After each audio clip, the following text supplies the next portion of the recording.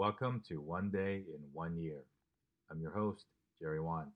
It's January 5th, 2020, day 5 of our year long podcast series where we'll learn gratitude, wisdom, and giving from 366 fellow human beings. Today, we meet Wendy Horn Brower. Wendy is a Taiwan born American raised in the Midwest. She's the mother to three kids, ages 24, 21, and 17, and is proud to have raised them in a home where they can be proud of their heritage and speak both Taiwanese and Mandarin.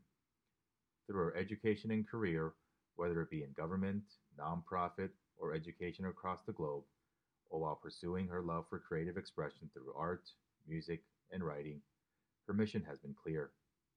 I envision a world where each person can know and apply their talents, passions, skills, and interests in ways that are meaningful to them while also connected to solving their problems in their communities around them.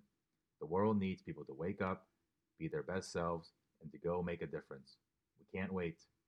We need people to see each other, make room to learn from and with each other, and care enough about the shift from me to we on this planet to make changes in our own behaviors. What I'm most grateful for. I am most grateful for the opportunity to have worked at Prospect Sierra School. I had the opportunity to restart my career at the school where my children attended, and the 10 plus years I spent there allowed me to grow personally and professionally. As a parent, we chose a school because they walked the walk in terms of what they were teaching, that learning is joyful, that relationships mattered, that your interests and passions can power your learning, that your voice counted, and that you could make a difference.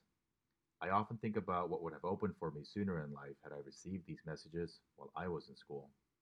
As an administrator, I got the same training as many of the teachers: how our brains work, how to be a better learner, how learning with and from people different from us is important and powerful amongst many other topics.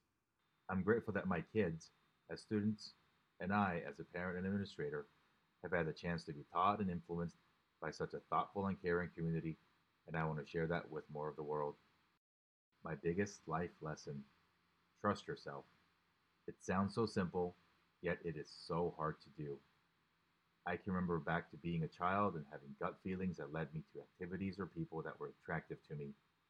Not being allowed to pursue art, for example, when I was young because it wasn't directly obvious to my development as a future lawyer or doctor, has stayed with me. My gut yearned to explore art, and it wasn't until I was a mother much later in life that I took the time to allow myself to explore things I was curious or passionate about. I pledged to give a day's worth of time over 2020 to mentor any Asian woman who is trying to find her own voice. I do this now professionally as a human development and leadership coach and want to set aside pro bono time to expand access.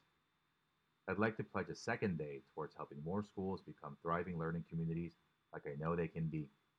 Thanks for sharing a little bit of your world with us, Wendy. And thank you for listening to the One Day in 1 Year podcast, whether it's your first day or your fifth. To learn more about the show, our guests, and how you too can be a part of this podcast, please visit us on our website at onedayinOneyear.com.